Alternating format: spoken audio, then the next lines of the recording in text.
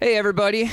This is another episode of the Dart Jam podcast. I am the host for this week. I am Spud Spudoni, and I'm here with Me, Nate. and our very special guest, Domochevsky, or just Domo. John, folks. And we have, obviously, bringing on a guest. We have a lot to discuss about the guest and about what this guest kind of relates to our podcast and everything. And Domo does a lot of really cool work that we're really excited to talk about. But before we get into all of that, I just want to see what everyone's kind of been up to. We haven't done an episode and In like 3 months, yeah. yeah, it's been a minute. So I mean, normally it's like, what have you been doing for the month? But like, if we want to do like kind of just what have we been up to for the past little bit since we've recorded, Yeah, and then we've kind of gone to a quarterly podcast, it seems. well, yeah, we gotta figure out kind of where we want to do, and it's not like anything like happened. It's just we're all kind of like I don't. Do we do it today? Do we do it next week? And Yeah. we've all been kind of behind the ball. I guess it must be that time of year or something. Yeah, scheduling's difficult when Yeah, your yeah. hosts are literally across like 5 different time zones. Yeah, and that's the thing. So me and Nate are on the Eastern time zone, and Domo, Wait, you're back on you're in- Eastern? Yeah, well, we'll talk about that. That's news. Yeah, so Domo, what's your time zone like exactly? Oh, jeez. I am at GMT +1, so German time. Or Berlin time, I guess. I love Europeans like have everything makes so much more sense. Like everything is like numbered properly, so it's easy to understand. Whereas in America, it's just like Mountain Time Zone. What does that mean? I don't know, Central, but it's not. Eastern, it's Western. past Central. You just got to know it. Yes. The time is later once you're closer to the sun, I guess. I don't know how this works. Oh yeah, and don't even get me started on daylight savings. Oh God, yes. So that was also a big deal too with some of the other groups I'm in. Yep. Nate, do you wanna tell us about what you've been up to for the past little bit? Oh boy. I've been up to a heck of a lot of stuff. Well, Regale us. YU Nerf Club is officially a thing.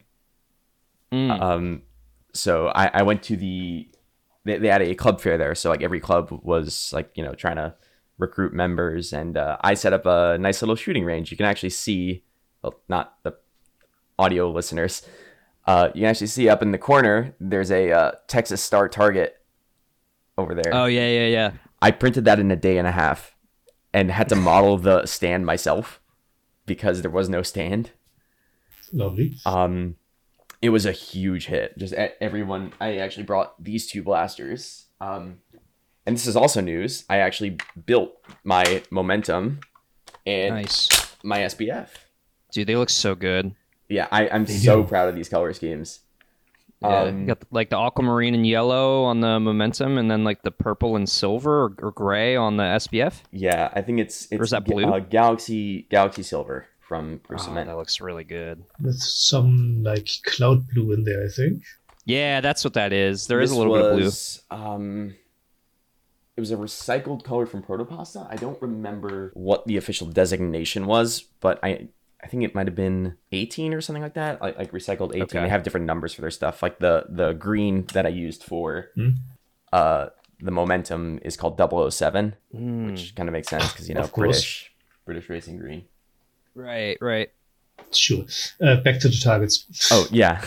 So like everyone, I also wanted to kind of like incentivize people to, try and take down the entire Texas Star. So the way it works is that you have 5 detachable targets, and when you knock one off, it starts spinning because it shifts the center of gravity, and it makes the rest of them harder to hit. Right. Ah, So I set up a little challenge where if you take down all 5 with 10 darts, so you get 2 shots per target, then you would win a little or you'd have a chance to win, because I only made one little stringer that I called the pocket shot, that I also modeled in 3 hours. I designed on paper, damn. catted, and then printed in 3 hours. That's pretty sweet, though. It did not work properly. Well, Lovely. it's sweet when it works. Yeah. Yeah, But at least it was fast. it was yeah. fast, and the only thing that didn't work was the trigger. The trigger was a print in place thing that was supposed to slide and like push the string into the like past the catch. That didn't work. I'm pretty sure it also would have broke instantly because of the layer orientation. But you were still able to actuate it manually with your thumb. You could just knock the string off the catch. Okay. I like how you set up like a target. You know, like this thing is normally something for like target shooting or like accuracy, and you use some of the like the highest rate of fire blasters that we have in the 3D printing world to just like buzz it down. I think I put everything on semi. Okay, yeah. Because like highest rate, and then you give them 10 darts. Yeah. Yeah. Hello. That's, I was doing nothing but loading mags for 2 hours. I brought 10 magazines, I think. Yeah. What else have you been up to outside of that stuff? Life. Yeah. Nice. Yeah. Just let's see. Since last time. Okay, last time I was in the summer course, the architecture summer course. That went pretty well. Nice. I don't remember if last time I talked about going to BPOC. I don't remember if I talked about that. I don't think you did. You went to BPOC? Yeah.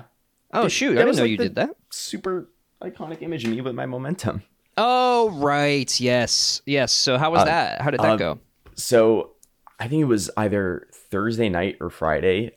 Jesse from Magic Smoke, he's like, hey, we need another player for Mystic Vapor, which is like the sister team, I guess is the term for it. Magic Smoke to Mystic Vapor? Yeah, it's like the same sort of It's like the scheme. Maryland kind of groups, right? Yeah. But so Jesse invited me. He's like, hey, we need a player for Mystic Vapor. Do you want to join? And I'm like, heck yeah, I want to join. So I frantically finished my momentum. Nice. Of course. And then, so we competed. We got, there's disputes about it. I say we came second place in the round robin, and then I think third place in the bracket, I think it was. Okay. That's not bad, though. Yeah, it was. And honestly, especially compared I got a few tags. I'm very proud of that. Dude, that's Compare that awesome. to End War 2020, not End War, Foam Pro I was Tour gonna say, 2022. Yeah. Yeah. So that's a big jump for you. So that's great. Yeah. I mean, it was a ton of fun. No tags to some tags, or how does this work? It was getting eliminated, like team wipe in 30 seconds to, actually getting some tags. Yeah. Mm-hmm.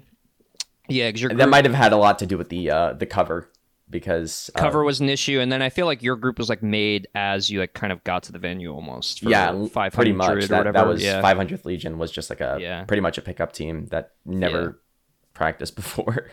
That's awesome though. Yeah, it was a lot of fun. A lot of fun to get the experience of just like playing with a team, realizing that I tunnel vision extremely hard.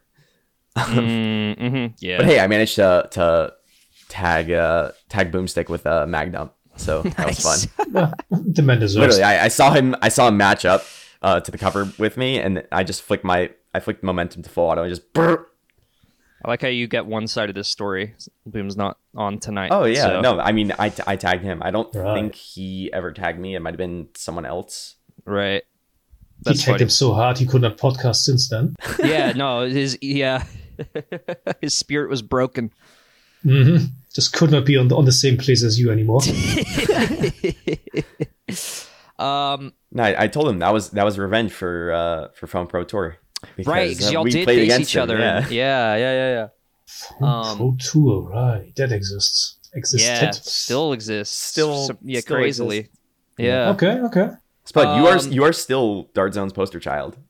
I still am up there. I'm still on their Amazon, and I keep asking them just in case. Like anytime I see them, I'm like, I'm still up there, right? Just sitting like, you know what? We haven't paid you. Let's pay you. Like I forgot we hadn't paid him. That would be nice. Maybe one day. Of course. Pay you an exposure. Yeah, or just give me some free stuff. I mean, I'll take the Mark IV, the new Jolt. Oh yeah, that's right. That's a thing that just happened. What are they calling it? It happened yesterday. Normally we don't do news or anything, but yeah, the Solo. The Solo, yeah. Yeah, the little foldable device. It's neat. That's going to be so good for like master keys or like integrations. I'm really excited my for question is, does it still work when it's folded? That's the question, isn't it? Because I don't imagine you can rail mount that thing. Oh, dude. I mean, I think you still could. I don't know how like the opening works. If it's like a spring activated or if it's like a or if it's just like detent. a pivot, like a free pivot that's a detent. You like push down on a button and then it swivels and then you release the button and then the detent hits it. Yeah, like a folding knife or something. Which I mean could still be good for like a gravity drop, but yeah. You know, it occurs to me that I can make a rail-mounted micro. Ooh. Very easily too. Yeah, that's a good point. Honestly, that is such an interesting design that I've seen from you. The what was it? The conductor's pistol? Yes, the revolver with 7 X-shot micros on there. Oh right. Yeah, let's get into you, Domo, and talk about some of the work you've done and like talk What about you're up to, what you do and your designs and then obviously we'll get into it more in a little bit, but yeah, give us a little bit of a introduction on you. Oh geez. I have the kind of brain that must always do something and is doing like 7 different things at the same time. And sometimes I force myself to finish them because otherwise I will never, ever finish anything. Same.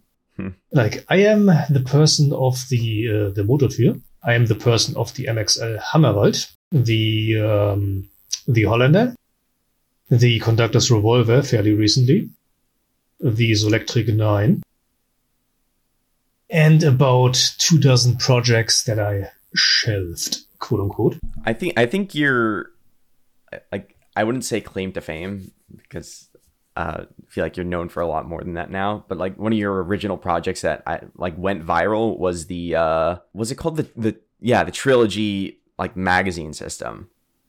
That was like one of your first projects that like really got out there. Yes, I made that one.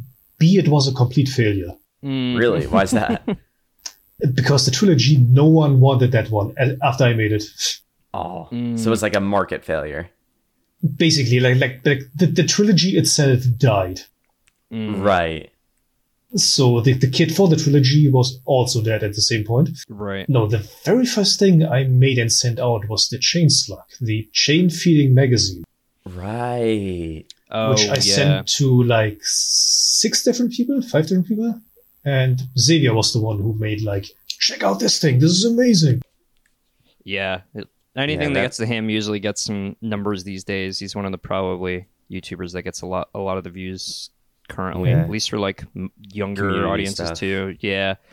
Because I know Boom definitely loves your work. I feel like he's all like the past couple of episodes we've had, he like had reviewed something you've done recently. And I feel like of all the creators I see, you have like like your work has a fun factor that I feel like I enjoy. Even if that's not like your goal, I feel like everything has like, it's not just like strictly like this is going to be the fastest shooting like pump action Springer. There's like usually motors that do excessive like, you know, chain or gear movements that like just even look so cool. Even the Solectric 9 I'd say is like you could have just made like a solenoid fed flywheel mag and grip pistol thing, and but where's the fun you in went that? like all out with it and just like gave it like this whole like steampunk like futuristic aesthetic. Right. I really the cyberpunk aesthetic is kind of what I'm into. Like you recognize the like 45-degree angles, like put one of those in there. This is not the future. Chamfers everywhere. Yes, always at all times, and of course LEDs. It has to glow. Yeah, that's another thing. Yeah, LEDs you're also are one of the people that part. I don't know really anyone else in like 3D printing that uses LEDs like that. Weird. Like, that is wild. Like these are supposed to be fun toys, so why are we not making them look cool? Exactly. I mean, and that's why I like your approach. You're kind of championing that for like the fun gimmick side of things. Yeah. For lack of better terms. There we go. Because it's like, I feel like I still see people using your blasters at like competitions or competitive events, and they still like do really well. But there's you're able to balance is all just of these things. Straight up a really good blaster because it's got a crazy fire rate. It has higher capacity than pretty much any blaster out there, competitive blaster out there, aside from something with like say an Eazy-E drum. And it's just fun as hell. Just like and just throw a cloud of shells down the field. So sick. This like every time I see a video of someone using my blaster or a clip or so of the Motortür in particular, It's always like, brap, clutter, clutter, clutter. Yeah. Like so there's great. always this giggle behind it. Yeah, the giggle factor. And that's such so like good. it must be so satisfying as a creator to like see people It's get good. that level of enjoyment. Mm-hmm. And I want more of it, you know? Yeah, yeah. I crave the feedback. It's like a high you keep chasing. Yeah. It's fun part, you know? Like seeing people use something I made and have fun with it. Yeah. Yeah. Mm-hmm. That's I get that too. I mean, obviously I don't make a ton of stuff because I'm always working on either other things or Your magnum everything opus. takes too long. Yeah, Mhm, yeah. mhm. My magnum opus, right? Yeah, we'll see if it gets to that point.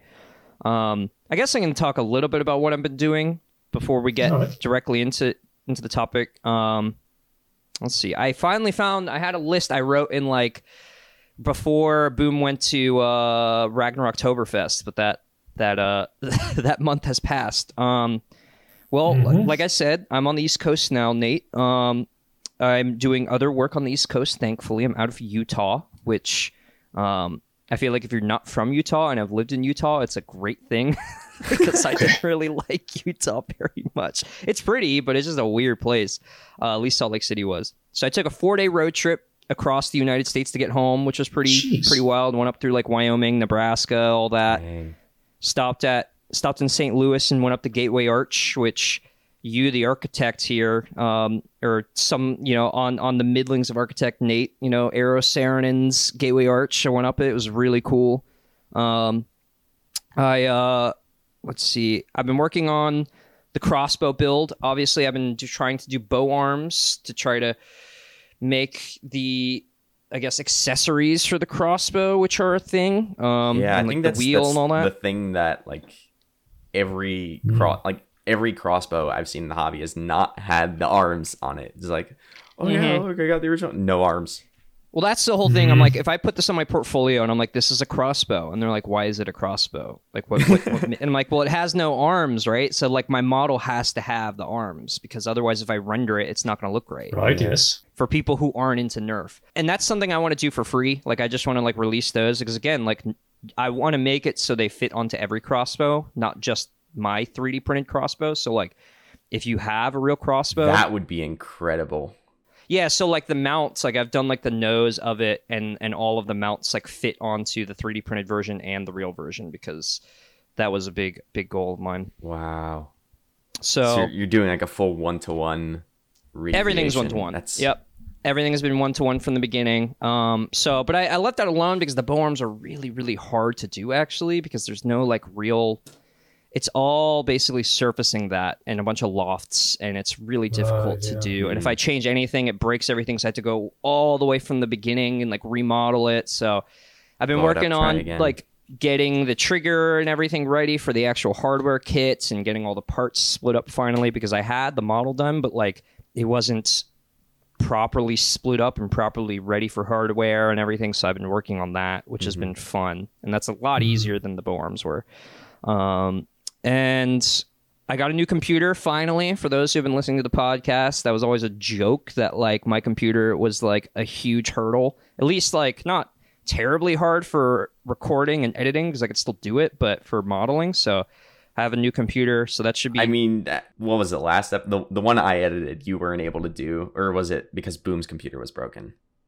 It was it was just Boom's job. Like we switched, and it was like, Boom, this is your episode, and then his computer like broke, so he had to give it to you, and it was like your first time editing, and then like I think came back and just sound, like sound mixing. Yeah, I mastered the audio a little bit, and then like we finished it up, and I was just like, oh my god, man, it was such a went it through 3 hands. So hopefully the process on this episode should be good. I'm hoping because like the last 4 episodes have had issues in some way. Just adding it right here and ahead of time. I'm not going to edit this. We never ask a guest to edit. It's not like we're trying to offload our work. Be like, that's why you bring a guest on, so we don't have to do it. Dealing with it. Okay, someone's got to do it. Just making sure. Yeah, here. Welcome to the podcast. You're a guest. Here's all this work you got to do. Here's the sink. Do the dishes.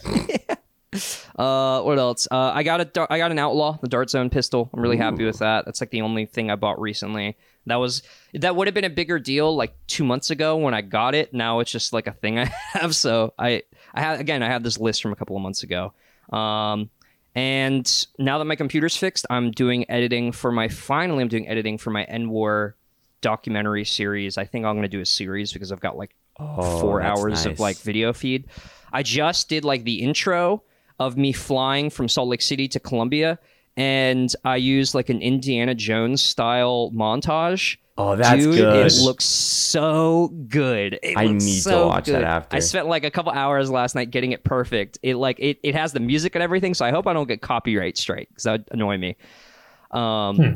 But that should be up it's like Disney, so maybe, but that's what I'm worried about now. But I mean, like, worst comes to worst, you just cover it by yourself. You just go, literally, just your voice is going ba ba da ba ba ba da.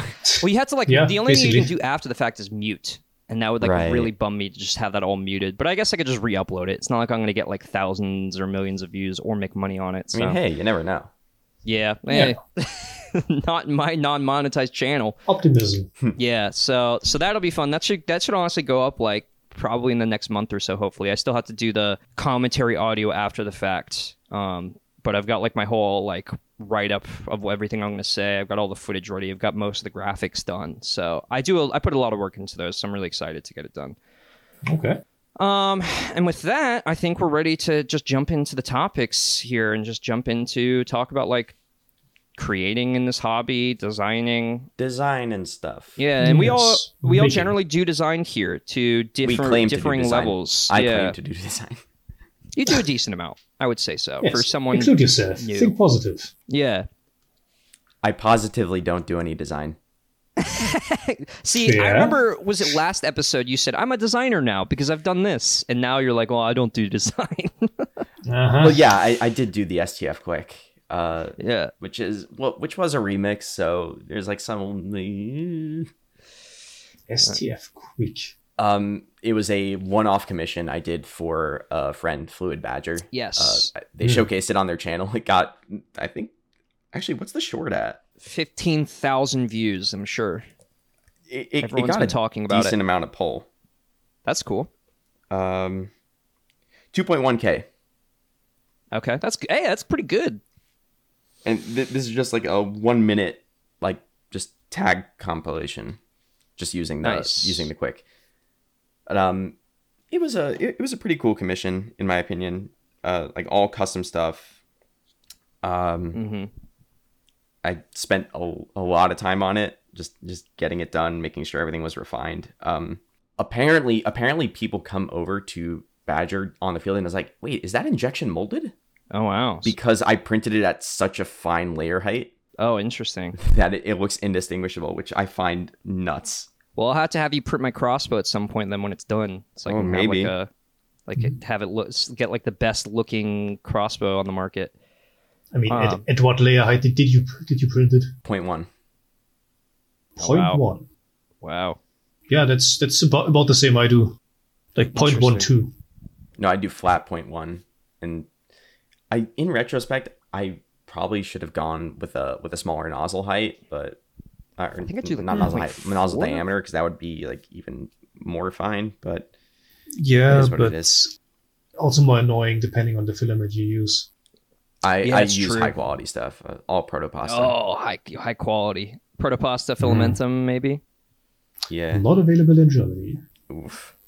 Well, yeah, I guess not. So I am constantly on the search of like finding the good one local. Right. Yeah. Because like you want to get something that's like good but not like so expensive that it like kills your wallet. Yeah. Yes, I mean that's definitely something I wanted to discuss. Is like designing and being in this hobby in Germany and just being in Europe. I feel like is a totally different world. We don't get to talk about much on like any platform really, but especially on this podcast for sure. So I guess like what are the trials and tribulations of, you obviously just mentioned sourcing materials and sourcing filament, but also being in this space. I guess the internet makes it better, but there are obviously limitations to that. Yeah, kind of. Like I started this whole thing at like the end of 2019 and then a certain thing happened and suddenly shipping was a lot more expensive, that's kind of the main problem. Like sending stuff from Germany across the ocean to Canada, US. England is still fine, but there's also complications, quote unquote. Yeah. But it's kind of the thing. Like you have shipping costs of like $50, which you cannot sell small things with that kind of shipping cost. Yeah. No one's going to want to pay for that. Do you release files though, or do you just do printed kits? I do offer files, yes. I also offer hardware kits, of course, and I've been trying to get like people in the US to just manufacture my stuff. Yeah. It's not easy. Yeah, like they are interesting puzzles, I'm gonna say. Mm-hmm. Yeah. And I've dealt with that myself. It's it can be very tricky. It's a slow moving process sometimes. Yeah, to get a store to license your design. Which recently has been easier with a certain type of design I've been making. The micros. Yeah. Right. Suddenly they are lining up like, me. Well, I guess, then the issue with that too is you have to source all the micro shots. And now like everyone has to hoard these things. But I guess if you're just doing the hardware and like even printed kit, like files or printed parts, it's up to the user to source that in some time, like some way. Yeah, which it's also part of the micro reshell project to just have no hardware except the micro itself. So it comes with like 5 long screws, 2 springs, and the plunger system, and you can do a lot of that. Yeah. Yeah. So you can use it, and you can have like packs in there for like the longer pieces. Right. Mm-hmm. I know shipping overseas has not been easy for me as well. I've shipped to maybe the UK. I've shipped to Australia and I've shipped to Canada. And they all present their own problems, right? Because Canada has like these...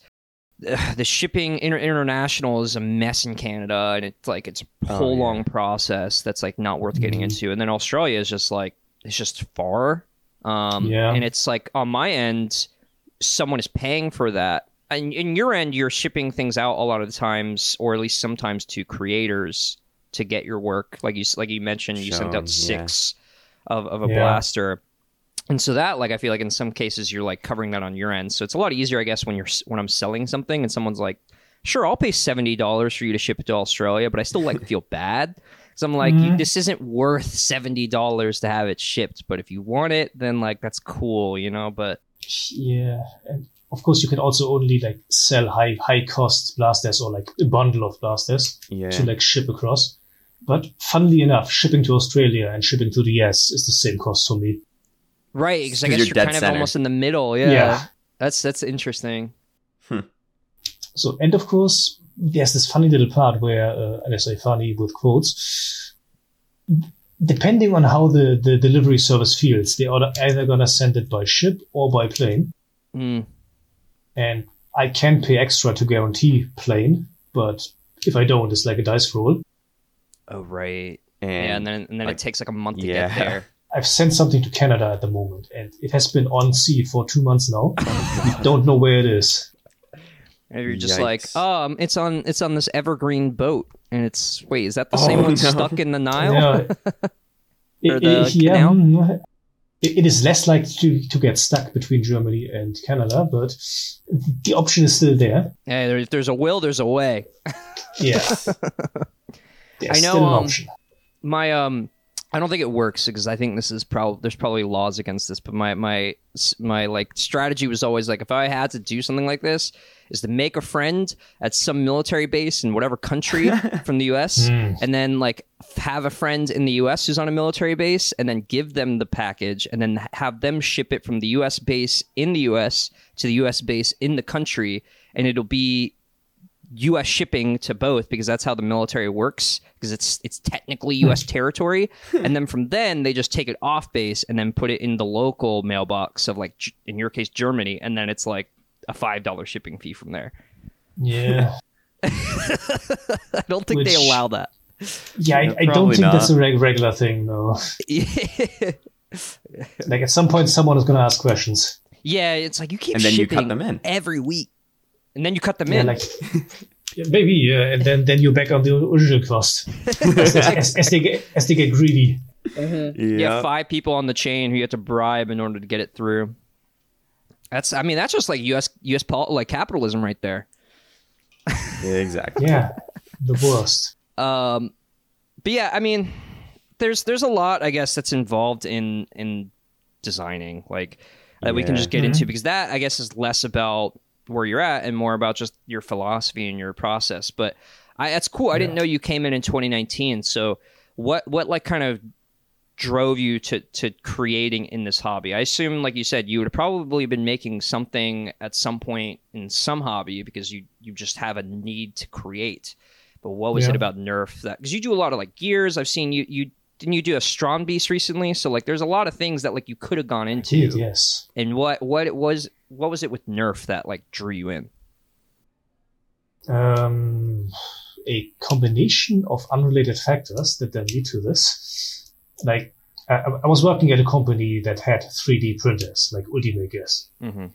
And they were like, if you want to like use some of these in the off time and downtime, help yourself. I'm like, all right. Gladly. And they said, not like this. Right. But for a while I could. Mm-hmm. And it's at some point when I was sick, like for 2 weeks or something, just could not work during the time, which also, German time off, sick time, different topic.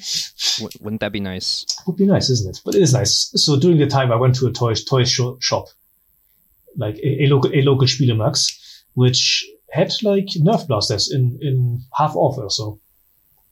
And I bought a hammer shot on a whim. You started with a good choice. Yeah. Yeah, I think so too. And just like kept plinking around with it and was like, it's kind of nice. It moves. It does a thing when you pull a thing, and it has effects. It is mechanically interesting.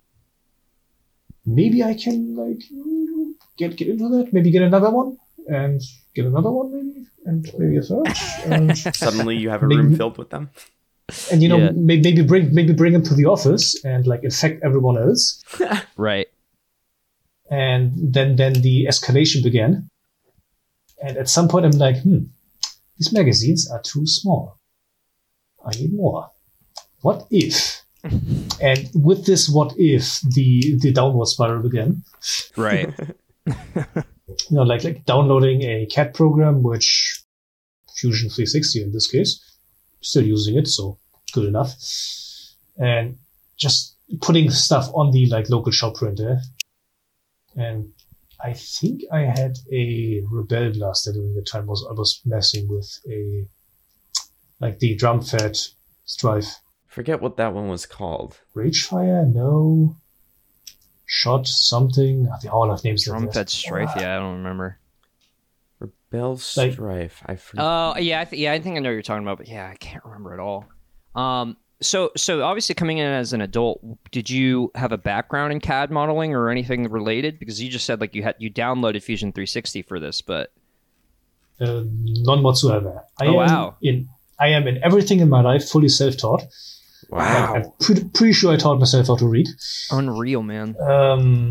I am a software developer by trade. Okay. Okay, gotcha. So I mean, yeah, not entirely close, but I mean, you at least know how to use computers and to a degree. Yes, so there's still an act of creation going on there. Right. Yeah. Right. And with Nerf and the 3D printing thing, I kind of rediscovered my love for Lego. Yeah, that's a big one. Nice. I mean, you probably see on the left over there, I've got just a line of Lego. Oh yeah, These yeah. little cars over here. Mm-hmm. Maybe, but it's not actually Lego, but it's the same feeling it evokes in your head.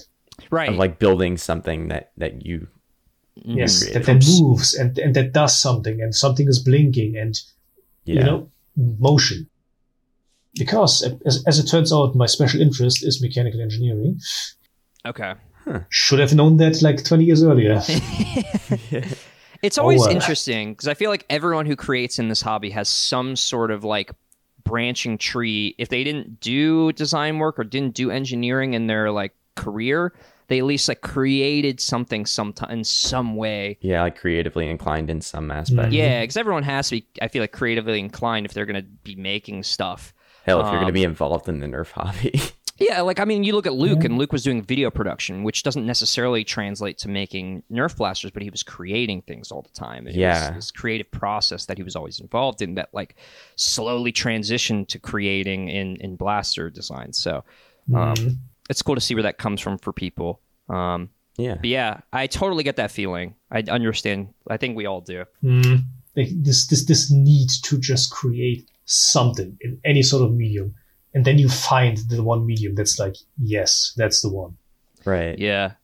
I always find, especially with Nerf, that sometimes, what is it? The idiom, I think, is perfection is the enemy of good. And sometimes that doesn't work for a lot of people. Sometimes people just like make things and they either, if it's a mod or a homemade or 3D printed, just chuck it out there. Yeah. Sure. Like they'll just quickly mock it up. But I think a lot of people, especially, and I feel like you might attest to this, that like, you just like mull over something so much and try to perfect it and try to make sure it works that like by the end, like the creative process was only like 20% of it, because like 80% of the process was like troubleshooting and trial and error and like making sure your gear ratio is perfect. And it's just like the last 10% takes 90% of the time. Yeah. I know what I want it to do. I know how it should work in my head if every piece worked perfectly. But like, there are so many like hurdles to jump over.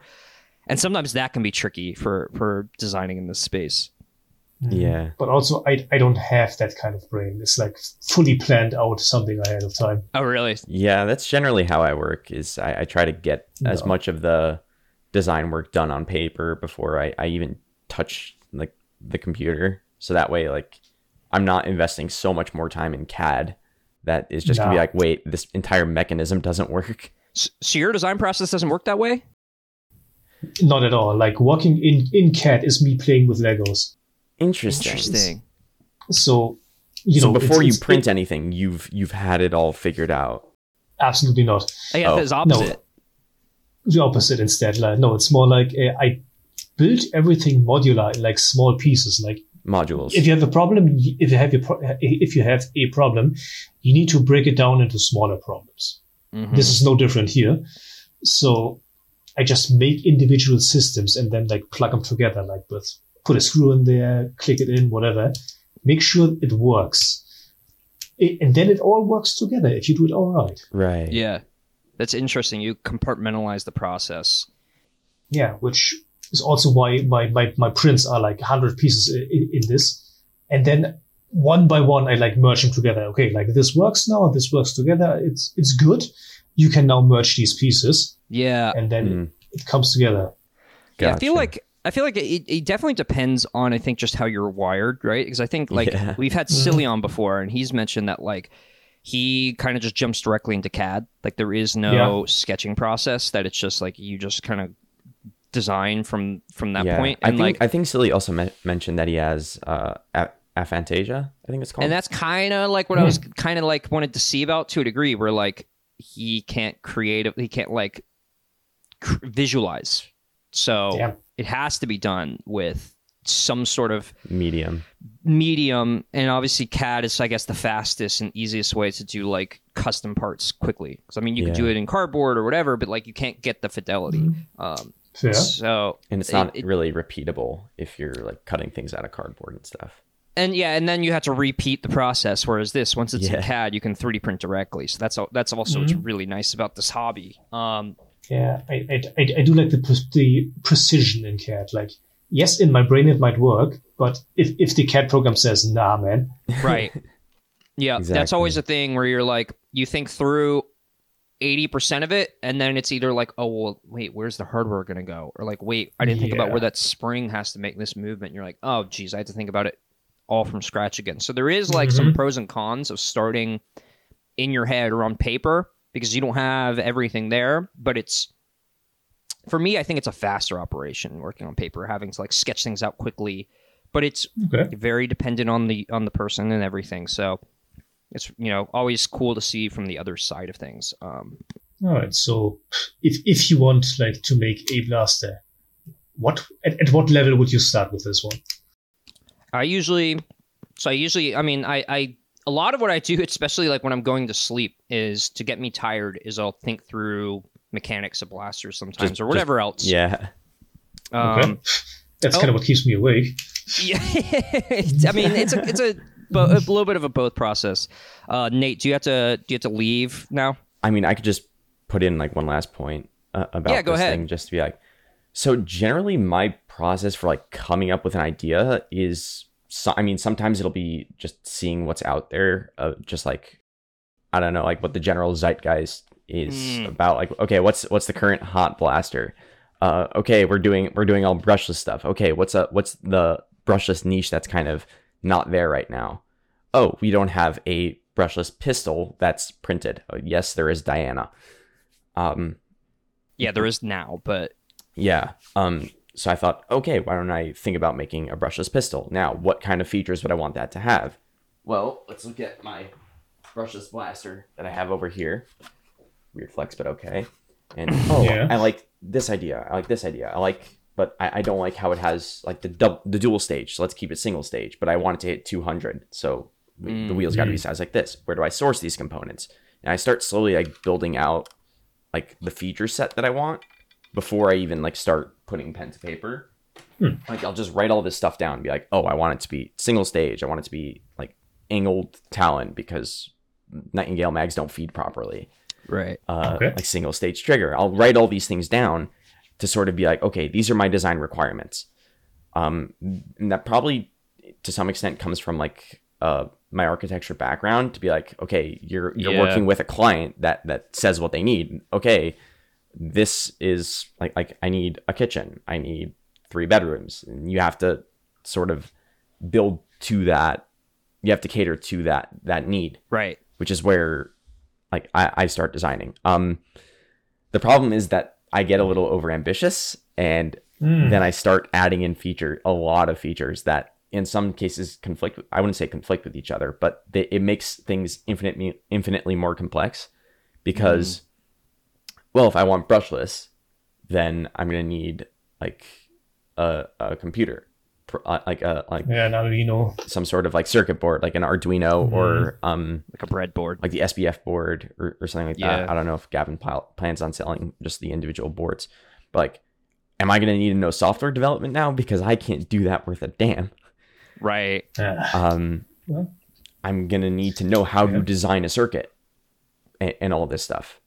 Right. Yes. Yeah, there's a thought process to that. What is it like? Where you're like rising up that hill, and like the more you go, like it gets larger and larger. There's like an idiom for it, but that's kind of what you're describing. Yeah, it's sort of just like the higher you go, like the ambition. more. Yeah. So what in software development, this is known as feature creep. Yes, that's it. Exactly. That's what it was. It's feature creep. Yeah. So what I've been taking to doing is so I have that entire list, and then I say, okay, you need to get rid of half of these before you can start. And I'm just like, Which okay, of these children should go first? yeah. So I start cutting things out, like, oh, that would be too complex. I don't really think this is needed here. Oh, we could get that out of here. And it makes the design more manageable. Obviously, it's still like very complex. Sure. Yeah, it does help with like making the task like a lot easier. Yeah. Okay. But I found with a lot of my designs, it's about me wanting to try something new that generally like isn't around. Like, yeah. Before the finalizer kit came out, which is from Foam Blasted, literally the day I made the pocket shot, Foam Blasted released the finalizer, which is the little tiny like bummer. Stringer. I mean, it's not a bummer. It's like, oh, that's funny. Concurrent design, interesting to see how we did it differently. Yeah. Someone else was just faster, so yeah, and more qualified, I'd say. Plus, their design is better, so I can't really complain. Okay, fair. That's funny. But yeah, it's about seeing like, oh, why don't I do like a mag-fed stringer? Why don't I do mag-fed pump action? That's a important asterisk. Or why don't I make a bullpup flywheeler that can take any dart from rival all the way up to mega? Why don't I do that? Okay. And that's one of those things, right? Like literally, I want to make it be able to take half darts, full darts, mega, and rival. Maybe mega XL, but I'm not sure about that because the magazine size would just be enormous. But I want to try. Yeah, I know. Like someone I know who made Mega XL in shells. Not naming names.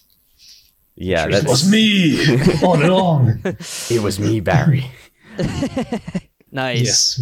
But I feel like I started with that too, where I always like, oh, what if I do everything? And it's like sometimes like then you get to Jack it of and all you're like, trades, master of none. But sometimes that's better than one. it's too much now, right? And you have to like balance Yeah. out like what is like valid and what is like just trying to do it all. And I think like that's always we're always trying to fight with that in this hobby. Yeah. Yeah, it's like the do everything versus the do one.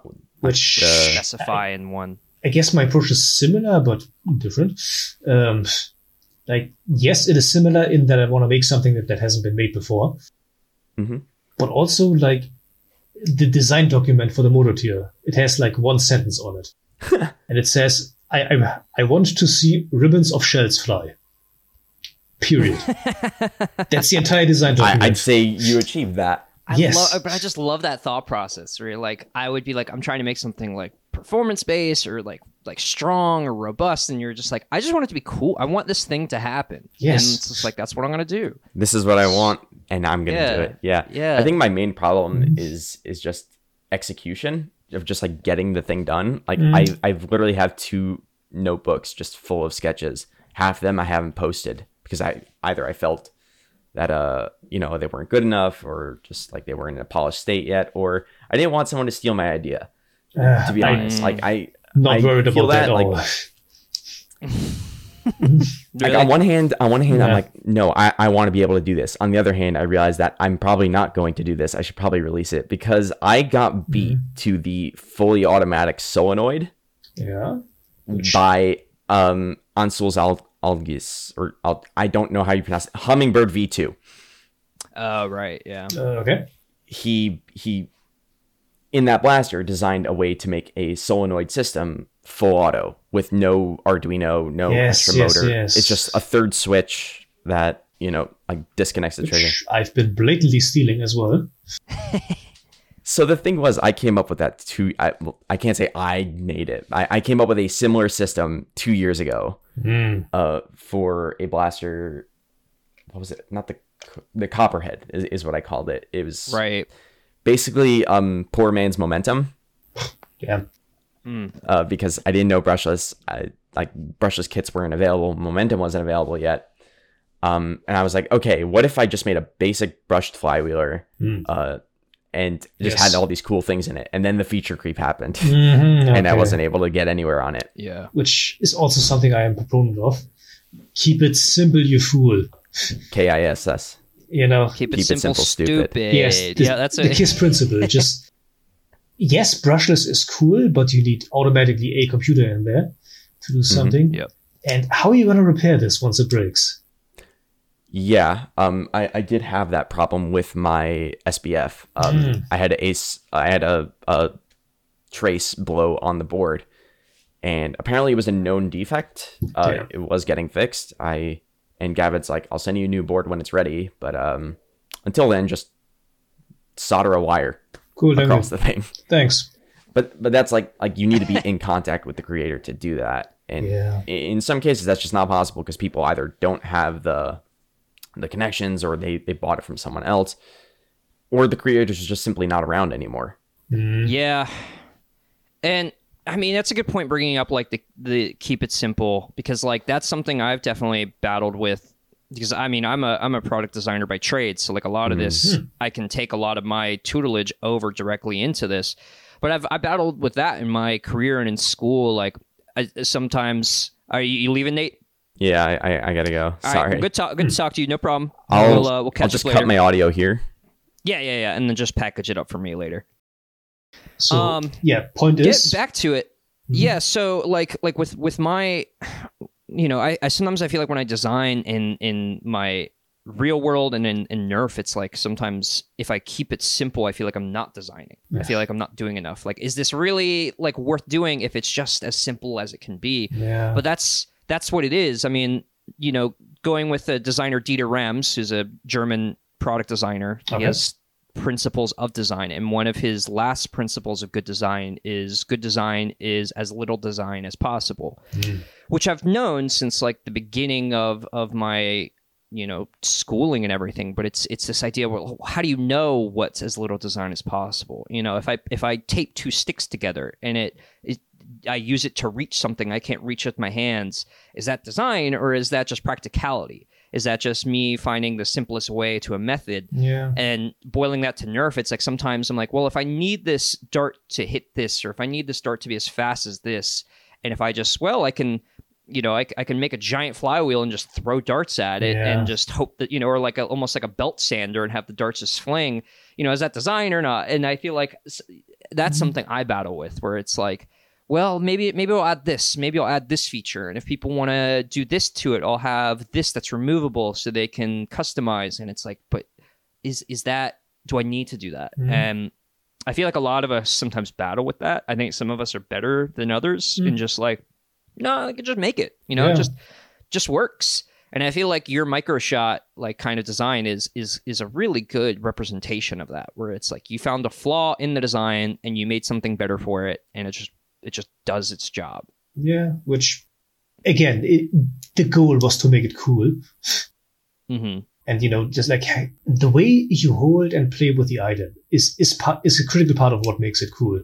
Just makes it fun to plink with, to have it. Like, in the original shell of the micro, like the grip just being like this tiny little thing on there. Yeah. So, step one, that has to go. And at that point, you're like half a step away from just having the entire blaster ready. Right.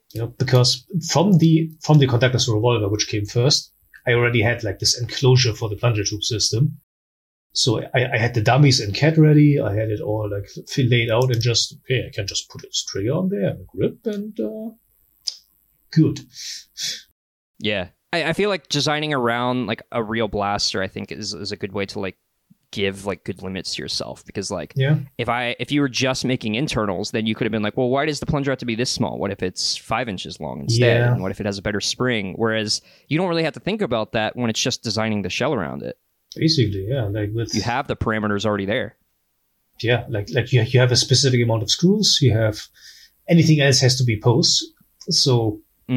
Just limiting yourself to the hardware that comes just with the micro itself has been refreshing in a way, like just by having this limitation to keep it small. Yeah.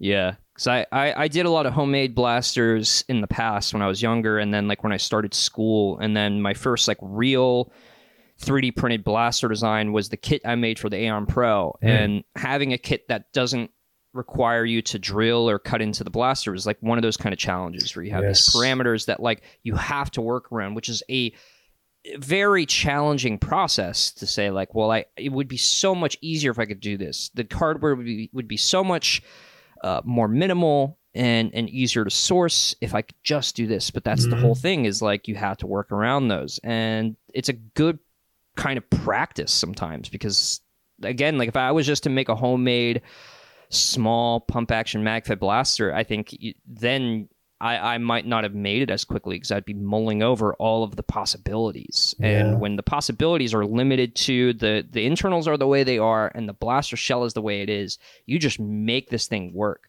I think that's what finally got me to understand the process of like, you don't have to do everything. You can just focus on the goal at hand and make it be really good, and make, because I think sometimes we can like almost, and not in like an egotistical way, but there's like almost a moment of like grandeur to it, where you're like, I want this thing to be great. I want it to like do everything it's supposed to do. I want people to hold it and like feel like they've held like the first Nerf blaster and like they've ever held, because like it really hits the marks.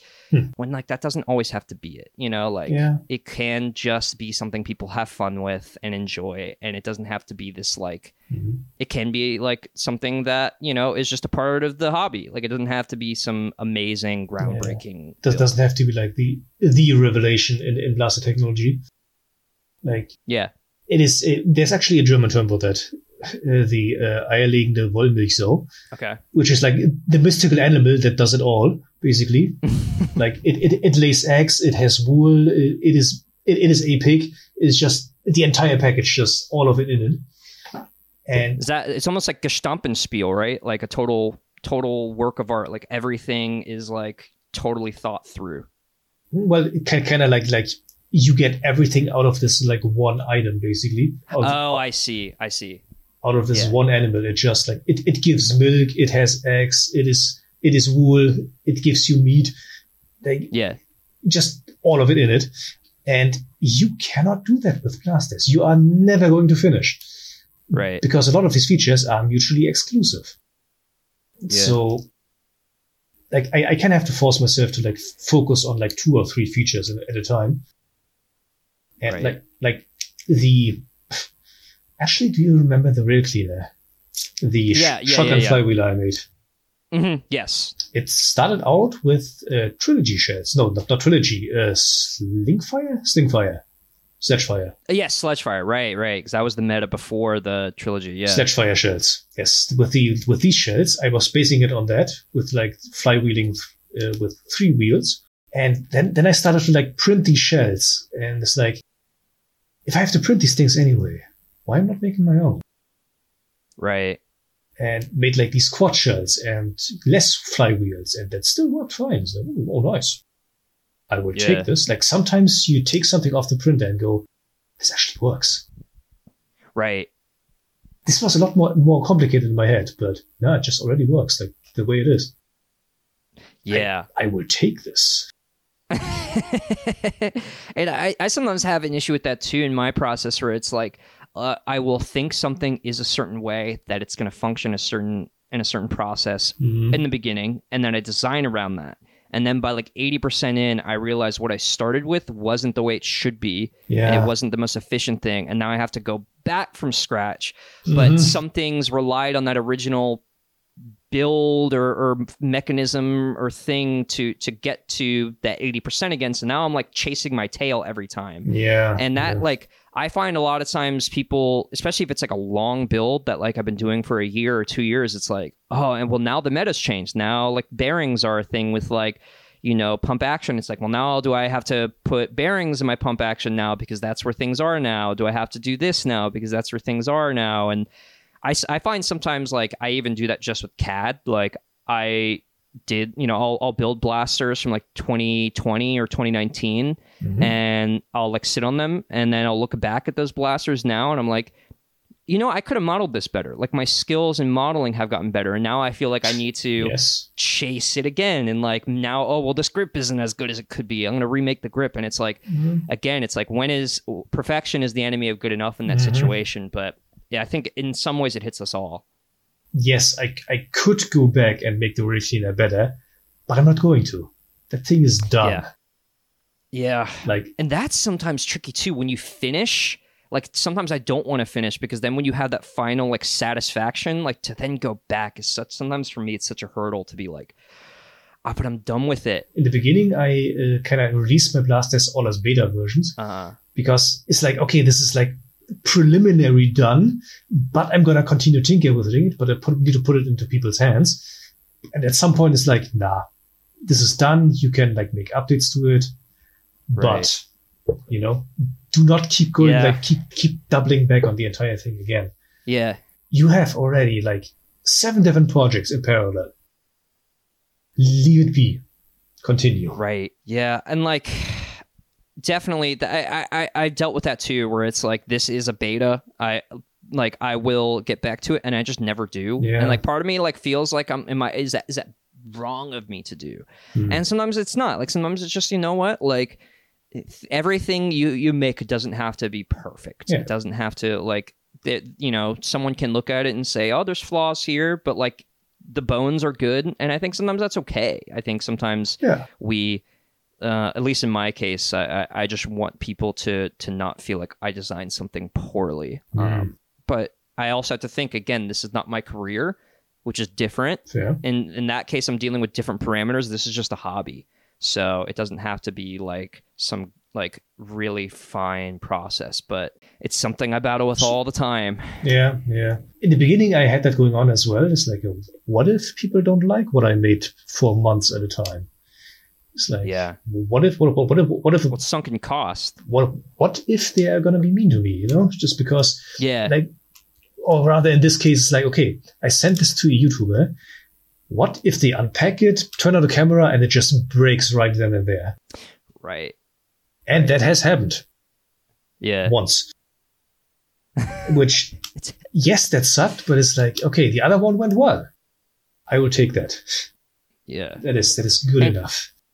I think sometimes we do need that, like, to have the, like, hey, good job, I think is sometimes really helpful. Like, sometimes I'll look back through my Etsy and just see the reviews of people who are like, I really enjoyed this. This is a really good build. Because, like, you can sometimes almost, in some ways, get imposter syndrome with this hobby, just like in other fields, where it's like, man, I shouldn't be making this because I feel like mine isn't as good as this person's, because I'm always trying, it's hard not to compare yourself sometimes. But to get that positive reinforcement that what you're doing isn't necessarily groundbreaking, but like matters to someone. Like someone enjoyed what you made, I think is always a good help when you're building or making things. Yeah, which, well, I guess in my case it's less like comparison, because I make things that are unique in this hobby.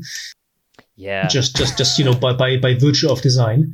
But if I have like the coolest plaster on the entire universe, but I play and build and see every step of the process of it, it's gonna not be as cool in the end in my head. And I'm gonna be like, okay, maybe this isn't really the thing, and maybe it's boring. And then I put it into the hand of someone else, and they're like, oh, yo, the thing. Yeah. And, you kind of need this perspective adjustment once in a while. Yeah. Yeah, that's why sometimes I like to give my blasters or give like something I've been working on to someone who has no idea what this hobby is, or just has no idea of the process that went into it, and have them view it from clear eyes. Because like so many times I'll look at something I made, and I think everyone goes through this as well, where it's like what you messed up and no one else sees it but you, and it's just that thing that like lingers, and you have to just be okay with that. And that's why sometimes it's good not even to give it to someone who doesn't even know at all. Like, doesn't know about anything. And then they're just in wonder. And you're like, that's what it is. That's the goal, know? And of course you also, your blaster inside and out. Yeah, you know exactly where you need to touch it so it breaks. But you also need to realize that is not a normal way to touch this blaster. People are not going to do that. Yeah.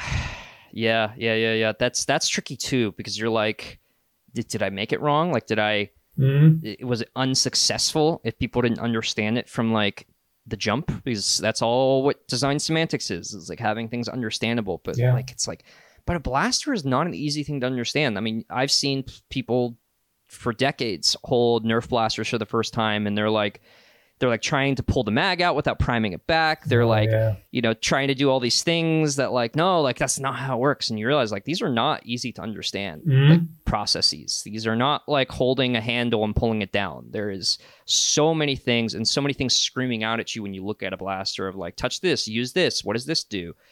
That you're never gonna hit that, and I had to kind of understand that from my perspective, that like some things like people will just have to learn, and that's okay. And I think people find enjoyment out of that. Like learning how to use something is definitely something. And I feel like in some ways I think your blasters kind of hit that, because you have there's just so much going on in it that like I think there's that wonder that people, at least from my perspective, I look at it and I'm like, now I want to know how it works. Now I want to see how all these gears move. And that's like, I find enjoyment out of like, oh, so that's how it works. That's how it goes so fast. That's how the shells launch out, because it hits that range, Yeah. And when like one piece touches two other pieces and then like they branch out to like actuate some other gears, that is fun, and it's fun to look at.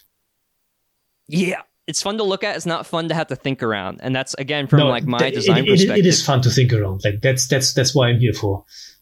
Yeah. Because in my mind, I know the work that went into it. Like when I see like two surfaces that like touch perfectly, like the tolerances are right, I'm like, I get satisfaction out of knowing that you knew.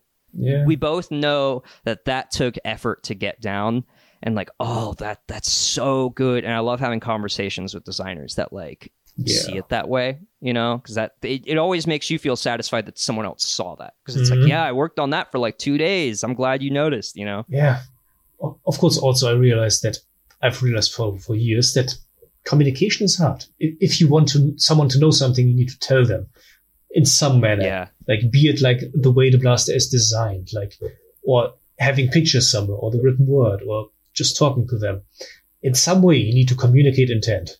Yes, communicating intent. That's a good point. And that's tricky. I think we're getting better at that. Like, obviously in like 2019, when you came in, like things are definitely different than they were when I joined in like 2010, 2009, when it was like we just had a forum where people would post just pictures that were like blurry on an old like handy cam or something, and like just a text blurb that says like glue these two pieces together. I'm like, but where? Like how much do I cut? Yeah. Like, what if this happens? And it's like, sure, I think we can always do better. I think like we can always make like better instructional video on how to put things together, instructional PDFs, but like I'm glad to know that like the ball is moving in that direction, because like I think that is more inviting to people who either aren't as good at this type of thing or are new to it and want to get better. And then it's like they can see the process better and say, oh, look, I'm inspired by you, by what you did. Now I want to do that.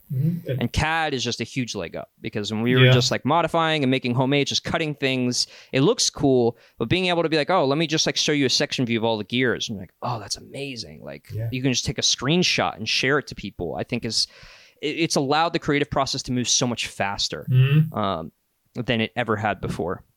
And of course, good assembly instructions make for a fun puzzle. If you have like this complicated blaster with all these pieces and electronics and moving, and then you look at the assembly instructions, you go, where? Yeah. And it can kind of like take away from the experience too, where you're like, I was so excited to make this, and now like the final hurdle is like the most confusing part for the end user. Yeah, and you're like, just like you look at like the first page or second page, and you're like, what is this? What are we trying to tell me?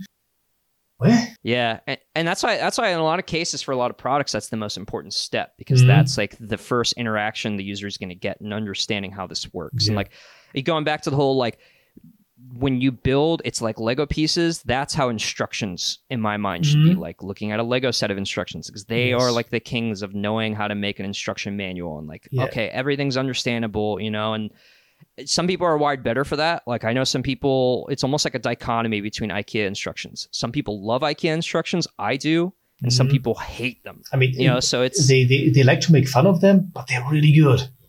Yeah. It's how people are wired sometimes. Some people are wired to be able to like understand that from, you know, just looking at an instruction. But like that's really important. And that's I try to aim for that. You know, when I design something, I want to work on everything. I want to make sure like the advertising and like the marketing and like the pictures I take are good, but also like the instructions and how people put it together work. But that's not to say people have to do that either, because I understand like, you know, my process is different than a lot of people's processes. Like I kind of have to force myself once I'm done with like the first 90% of the blaster. Like it works, it functions, it is reliable. Now I have to make it pretty, which is the other 90%. And then I have to make the assembly instructions, put the pieces together, and print it again to make sure it is good. And just this entire back half, including marketing and shop management and such, I could hand that over to someone else if I could.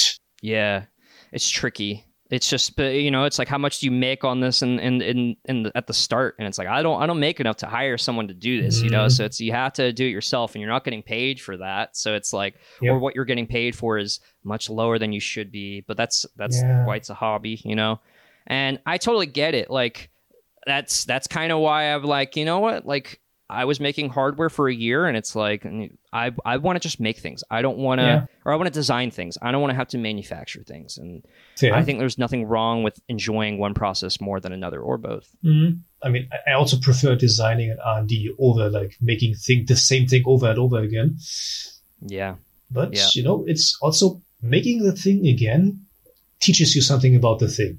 It's going to be a little bit less every time, but you're going to notice things like, okay, maybe this edge is kind of annoying to put together. This rod is kind of, okay, how do I, maybe if I put a screw like a little bit over there, and, you know, yeah, that's a great point. You get better at understanding the item. Yeah, exactly. Because I mean, it's almost like, it's like Groundhog Day, you know, doing the same day over and over again. You see every aspect of it, you know, so it's, I agree. Like I made, I think like 40 kits printed kits of my Aeon Pro, pump action kit. And every time I made it, it was like understanding, but it was almost like on the first iteration, I was like, I shouldn't have done it this way because like the muzzle takes a day to print. And it's like, if I just made it in 2 parts, if it failed at 80%, then the whole thing was wasted. And that's like a third of a roll of filament. And I was like, I should have just like, just make it in 2 parts. And if it fails, it only fails at 50% now instead. So it's like, but that's, I then take that into the other builds I make. And I make sure, okay, this is weak here. So how do I make it stronger in the future? Because again, it's like, I don't want to go back and correct that now that I've made like 20 of these things. The files are out in the wild. But that's also why, like, sometimes when I make something, I allow people to get the printed stuff, and then I'll release the files when like it's perfect, because it's like, I don't want you to have these files and then like have to like remind everyone who got files earlier on, like, oh no, they're updated now. They can be better. And some people do that for beta testing and all that. I think that's an important process, but I always feel like I feel guilty sometimes if I'm like, oh, like you got to design something early, but it's like faulty, and I feel bad. Which is, but that is the purpose of beta testing. It's like, yes, it doesn't work, but also tell me that it doesn't work. Yeah. Like, I cannot know what I don't know. And I wish I could do that more. And I think that's why it's like tricky that like in a lot of people's processes, and especially yours, like it's so engineering based. And with like the crossbow redesign, it's been purely aesthetic. Yeah. So there's like nothing I can give to someone and have them like, oh, this isn't the way, because I can just look at it. I can just say, oh, like that, the curve isn't right. Yeah. The edges don't match up here. And it's like a totally different process where I'm trying to chase something different than, because it's not performance, it's aesthetic. And, that's like, as far as performance, as long as it works, it's good. If you can make a nice shell for it, and as long as nothing blows up, like who cares what's on the inside sometimes, as long as it prints well and is durable or whatever.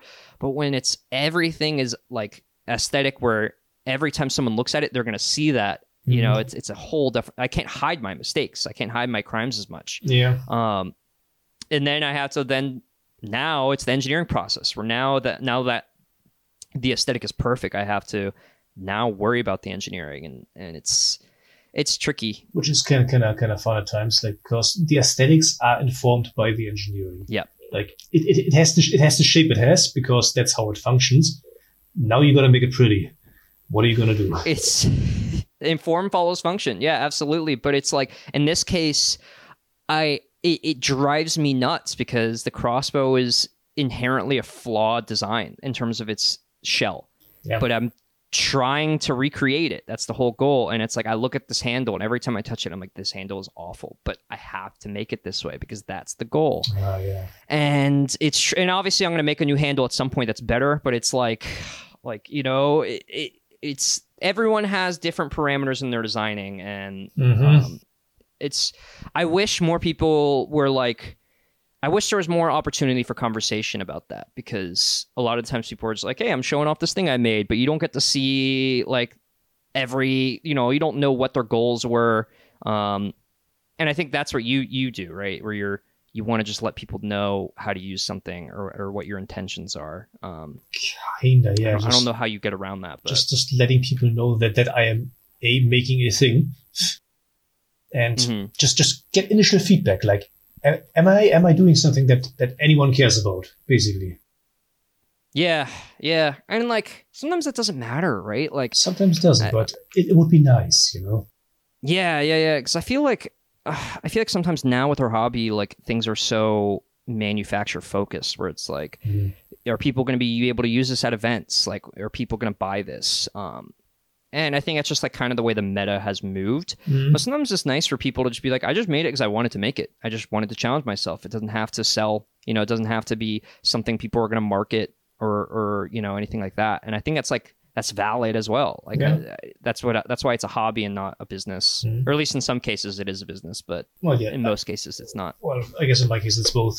And I do want to make something that people want to use, Like, yeah, because then it won't sell, right? Yeah, that too. Because also, yes, it sells, but also that is already the goal itself. Making something that people can use, a toy to have to play with, to have fun with. And sometimes that works better than other times. And other times it's like, okay, yes, people like this. Yes, this is cool. And I'm not fully stuck in my own head of like, is this really cool? Like, no, this is cool.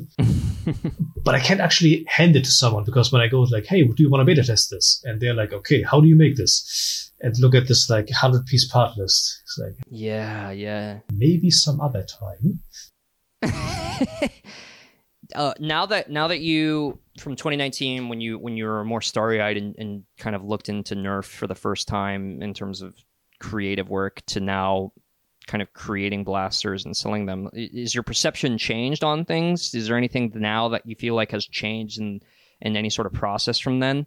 Because when I started when I was 13 to now in my 20s, things have definitely changed in my perception of it. Fair. I mean, I guess not so much has changed as I am more aware of the details of all of it. Right. Like, back then, I sent out just this big package to like Xavier of like the chain slugs, like 6 pieces, and be like, okay, I know that these Nerf tubers exist. Let's send them stuff at random. Just like Coop was among these. Yeah. And he said, nah, man, don't send me this. Interesting. Like, oh no. Yeah. Okay. Yeah. Sure. Yeah. And I sent it to Beret, and he's like, thanks, I guess. Right. And it also did nothing with it. And like basically, in order to save shipping costs, I sent it like this big package to Xavier, and he like forwarded it to all these other people. Right. And I sent one to Drag, and there it broke right on camera. So, okay, thanks. Great. Lovely. And I sent one to Luke, and he said, yeah, that's pretty cool, I guess. Not going to do anything with it, but nice. Yeah. Yeah, and that's tricky too, because like their goals are much different than like your goals, because if it's like content generation, it's like, I feel like with content creation, your goal is to make something people want to watch. And it's like, what is the blaster going to do that's different than other blasters that's going to drive in views? Yeah, like when I send a blaster or an accessory to a Nerf tuber, the goal is tell the world, let him know this exists now, this is available. And their goal is, look at this cool thing I have. Look at my videos. Watch it. All of it, you. And ideally, both of these overlap. It's tricky, because their schedules are all sorts of different ways, or they have blasters on queue that they're trying to make videos of first. And I remember like I sent out some kits and some files like really early on, almost like in the beta stage.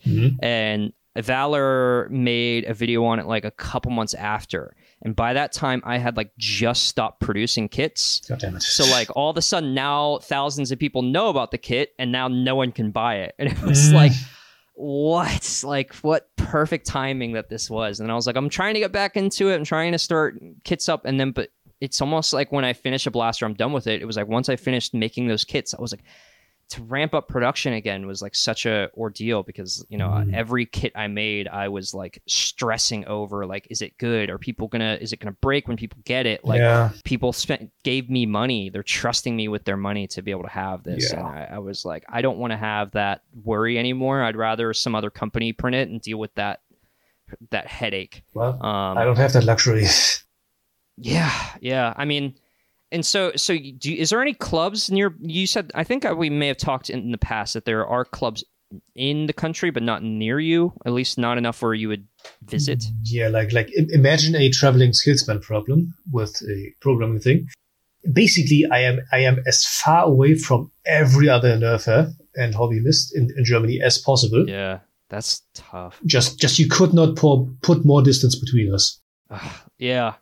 I mean, like, I think about where I started, and a lot of the reason why I stayed involved is that, where I lived, like Georgia, Atlanta, like where a lot of the Southeast nerfers were like, then Drac joined. There was a lot of like early makers in that area. Like it was just a hub of like creative endeavors and like wars and stuff. And it's like, if I was just like, I don't know, like in some random state that didn't have those, it's like, would I have been around as long? Because this was before like the internet was a lot easier to communicate, when there was just one forum that was like, you really couldn't post all the time. There was no chat. So like what you did post was like very formalized.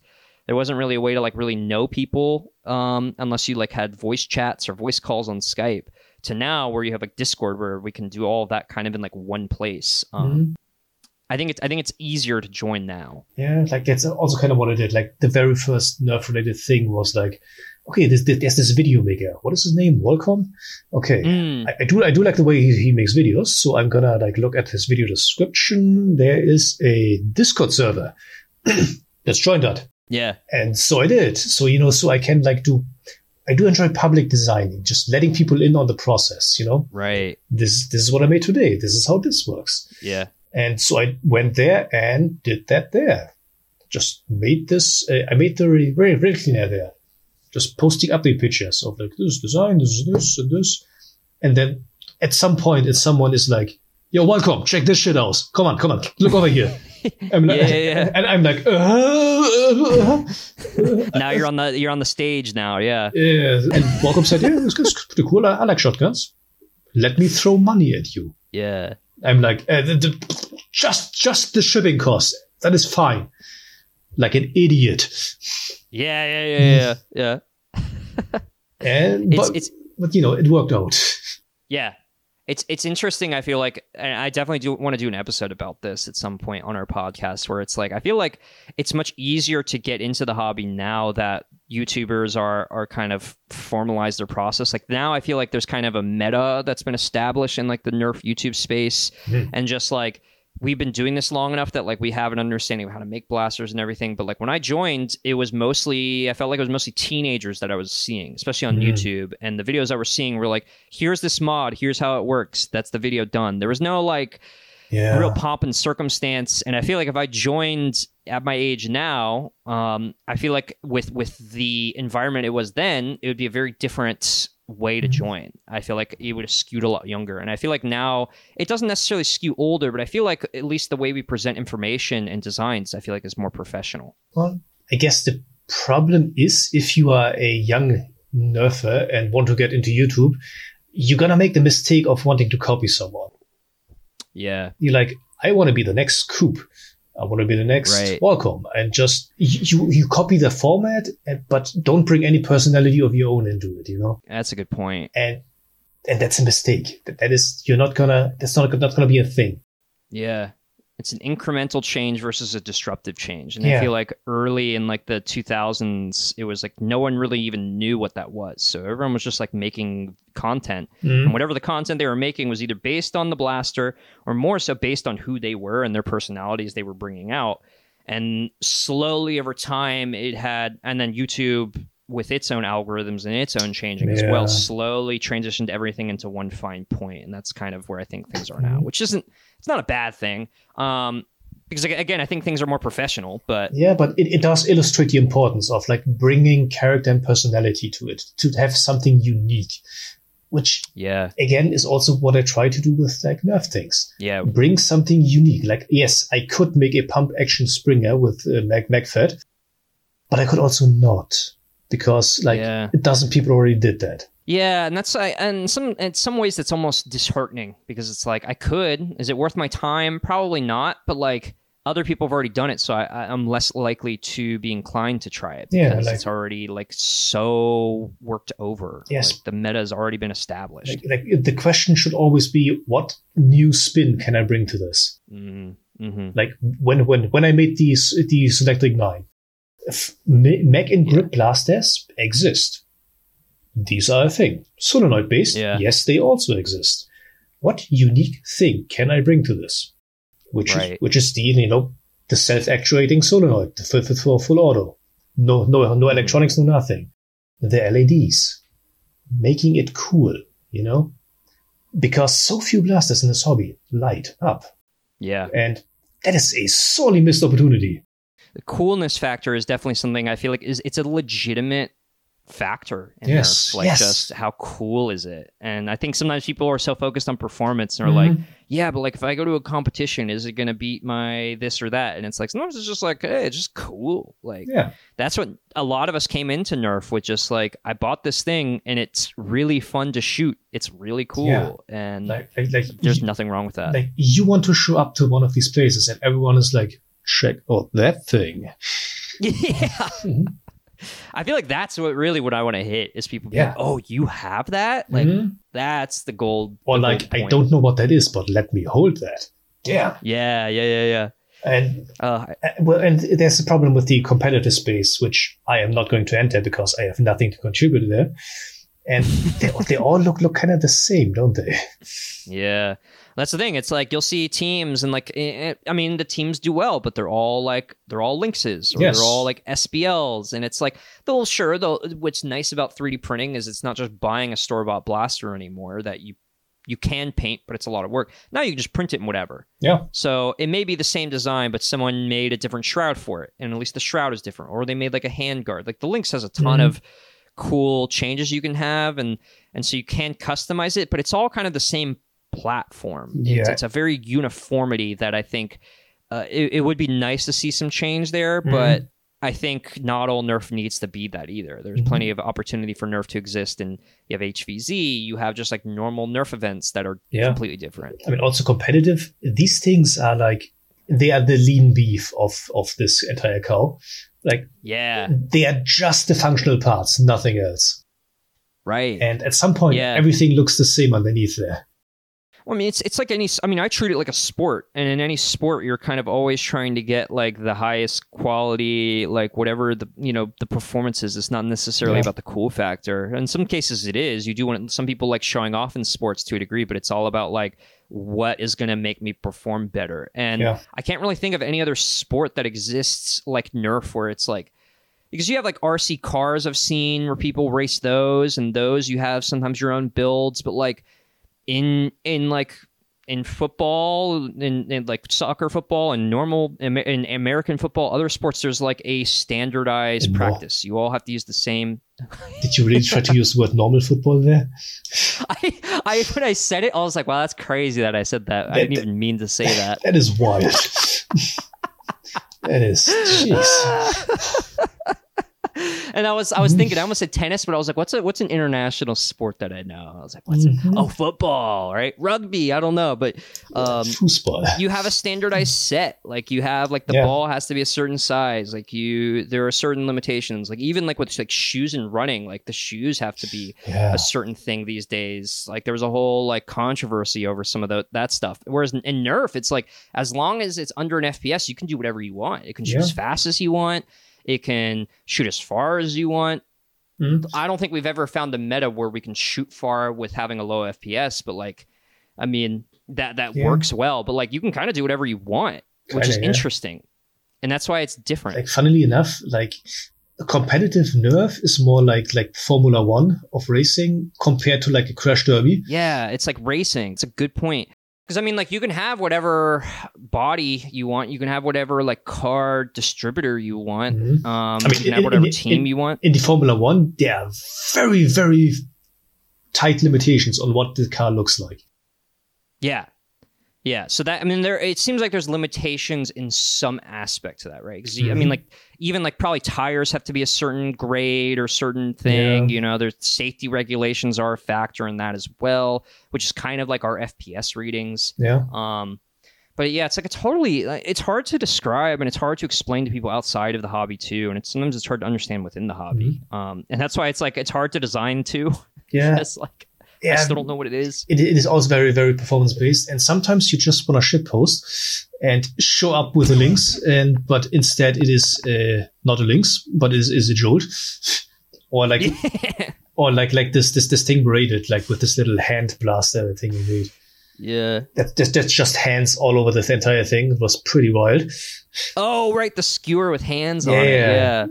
Oh, that thing is disturbing. It is not a good thing, but I respect its existence. Yeah, it's creative for sure, and I feel like that's why I like thinking about HVZ play more, because I feel like you see a lot more creativity in HVZ. There's a lot more like, I just want to have a whole vest full of jolts that I will just never reprime. And if I run out of jolts, I'm done. Like, that's it, you know? And it's like that I feel like is more inspirational sometimes than just like who's making that. And that, I mean, you know, like that's why I think your blaster, I think, is going to be great for HVZ, the micro shot kind of reshell. Yeah, the micro reshell is like the second model in particular, like with this like flintlock type of design. Just can slide into holster somewhere, just ready. And it's also designed to have like the hook on the end doesn't like stand over anything, over the grip. Oh, I see. Yeah. So it's just this smooth flush kind of design. It'll fit into a holster really well, or a pocket. Yeah, and it doesn't like snag on anything in the end. And that's why it's great, because like someone might at some point print that in like a brown or a gold, and then like run like a whole pirate loadout at HVZ, and then like have like kind of like flintlock, you know. And that's if I saw someone doing that with the blaster I made, I'd feel so much happier than seeing someone just like win a competition with it. But people have different aspirations. There's nothing wrong with doing either, but which I'm still looking forward to it, like to see someone like run this full like micro shot loadout or micro reshell loadout, basically. Yeah. But also, I'm going to continue making stuff with it. Like there is still going to be this escalation, because it's always there. Like at some point, I'm going to make it like MagFat shotgun or something. Yeah. Well, I like that you have options. Like you have just the micro reshell, and then you have like the revolving turret version of it. You know, it's like now there is hierarchies of craziness that you can achieve with it. And of course, on the top end, I have the motor here. Yeah, yeah, of course. Full electronics and such. Also, these not having any electronics is also a nice change of pace. I can imagine. Of course, no LEDs, which I guess sacrifices must be made. Right. Yeah. I mean, you might be able to fit one blinking light in there somewhere. Yeah, maybe. Yeah, just one of these like AA batteries in there, like just powering the entire thing. Yeah, just in the grip, the central grip. Yeah, I guess scale. Of course, in a comment somewhere, I saw like, what if I took this micro shell and just made a shell with it? Like, do you remember the from Le Blasto, the rubber band shell, the Scully? The Scully from Le Blasto, which is this big beefy thing which fires half darts from like rubber band readied shells that then ejected. Oh, yes. Yeah, it was rubber band powered. Yes, I do remember. It was semi-auto or fully auto or whatever. I think full half or semi, whatever. Point is, what if micros? Like that would be cool. Yeah. Just having the shell ready, pre-readied, and then just activate, throw out, which is still huge compared to what you're firing with it. It's like this half dart, but it would be fun.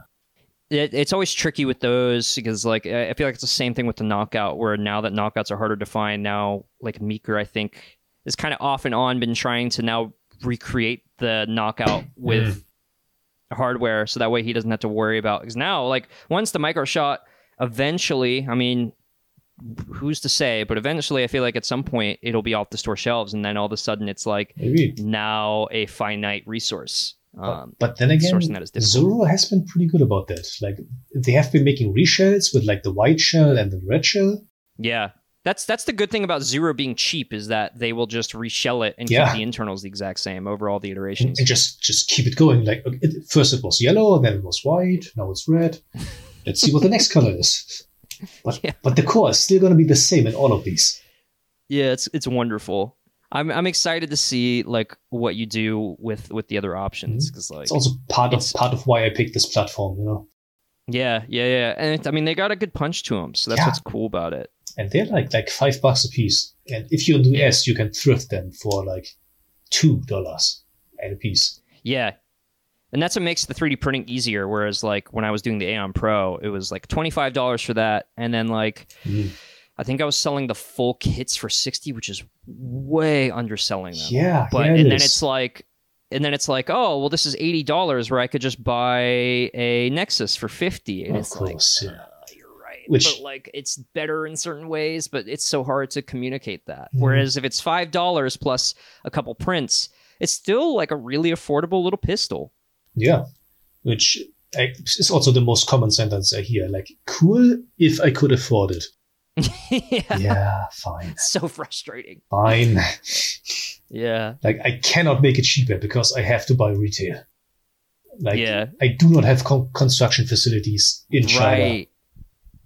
Yeah, you can't buy them from the source or can't manufacture them from the source. You have to get them on store shelves. Yeah. So you're limited. Like, yeah, that's funny. Which also, like, I already try to use hardware that is like as commonly available because it's cheap. Mm-hmm. Because if I have like some exotic board or something, or like some motor that's hard to come by, which I have accidentally done in the past, that is super annoying to source for anyone. Yeah. Like the pusher motor of the motor tier. Unbeknown to me, I bought that on sale for like $16. Yeah. And the normal thing costs like $35. It's like, God damn it. Now you gotta figure out how to get these. Oh man, the trials and tribulations of stores. Yeah. Like just having to find the sales and everything. Black Friday for the US is coming up. I'm sure there's going to be some. I think the sales are already out. Yeah, Etsy had let me know that I should make some sales on Black Friday. Oh yeah, like 25% off, and I'm like, nah, mate. Etsy can screw off with that. I've had so many issues with Etsy. Yeah. And still, every year I'm like, I'm getting off Etsy this year, and then continue to delay it. Mm-hmm. Yeah, same thought. But then it's like, okay, the alternative, you gotta set up like this entire list of things. Say, okay, maybe I'll do it next year. Yeah. It's never something I want to do, especially when I'm working on other things. Yeah, but like that's kind of the one thing of Etsy. Like, it is easy to use. Yeah. It's easy to use when you don't have a problem, and then their customer service never gets back to you. That's a conversation for another day. Yes.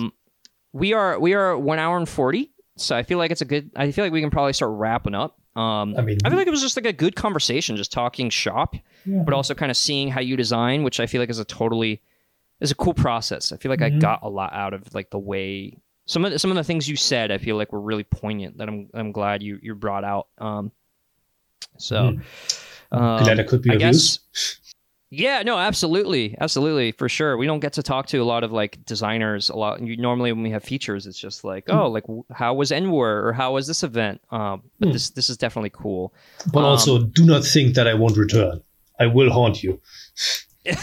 Well, now you know where we are. You know where our base is, so you can we can. I mean, at this point, like we can probably, as we're transitioning people in and out of this podcast and trying to figure out how we're going to host in the future, I'm sure there's going to be plenty of openings for sure. Yeah. Well, but since you are a guest, you're not a full. This is technically a guest episode. We have to do a guest question, which we've done.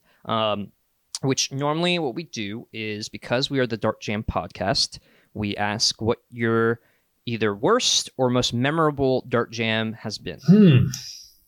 Well, actually, I don't need to think about that one. That's just a motor tier. Like, during test firing, making a video. Okay, now I'm going to demonstrate this thing is done. Just for the buyer, I'm going to show it off, and I'm just going to hold down the button for like 2 seconds, and nothing comes out. It's like, oh no, I made a mistake. It's like a very unique. That's a very like personal answer for you, because it's like, wait, I have a blaster that does that all the time.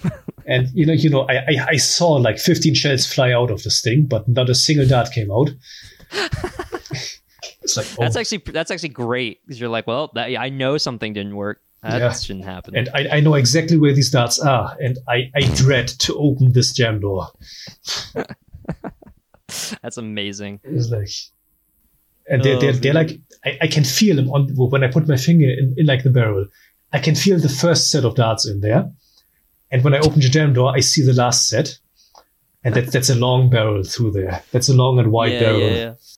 Yeah. 15 darts is no joke. You're like compressing them at atoms at that point. Yeah, and good on the flywheels. They made it happen. Yeah, but also, oh no. That's great. But I think we're good to wrap up. So for the listeners, hopefully we'll get some more episodes in soon. But if not, we'll try to look out for more episodes. It's kind of we're not trying to do a very We're not a weekly podcast. We have stuff in our lives, I guess, but we enjoy making this, so we'll try to do what we can. But for now, if the stars continue to align, I will be here. So absolutely. So I am Spud Spudoni, signing off. Yes, I continue to be Domochevsky. All right, we'll catch you guys next time. Until then.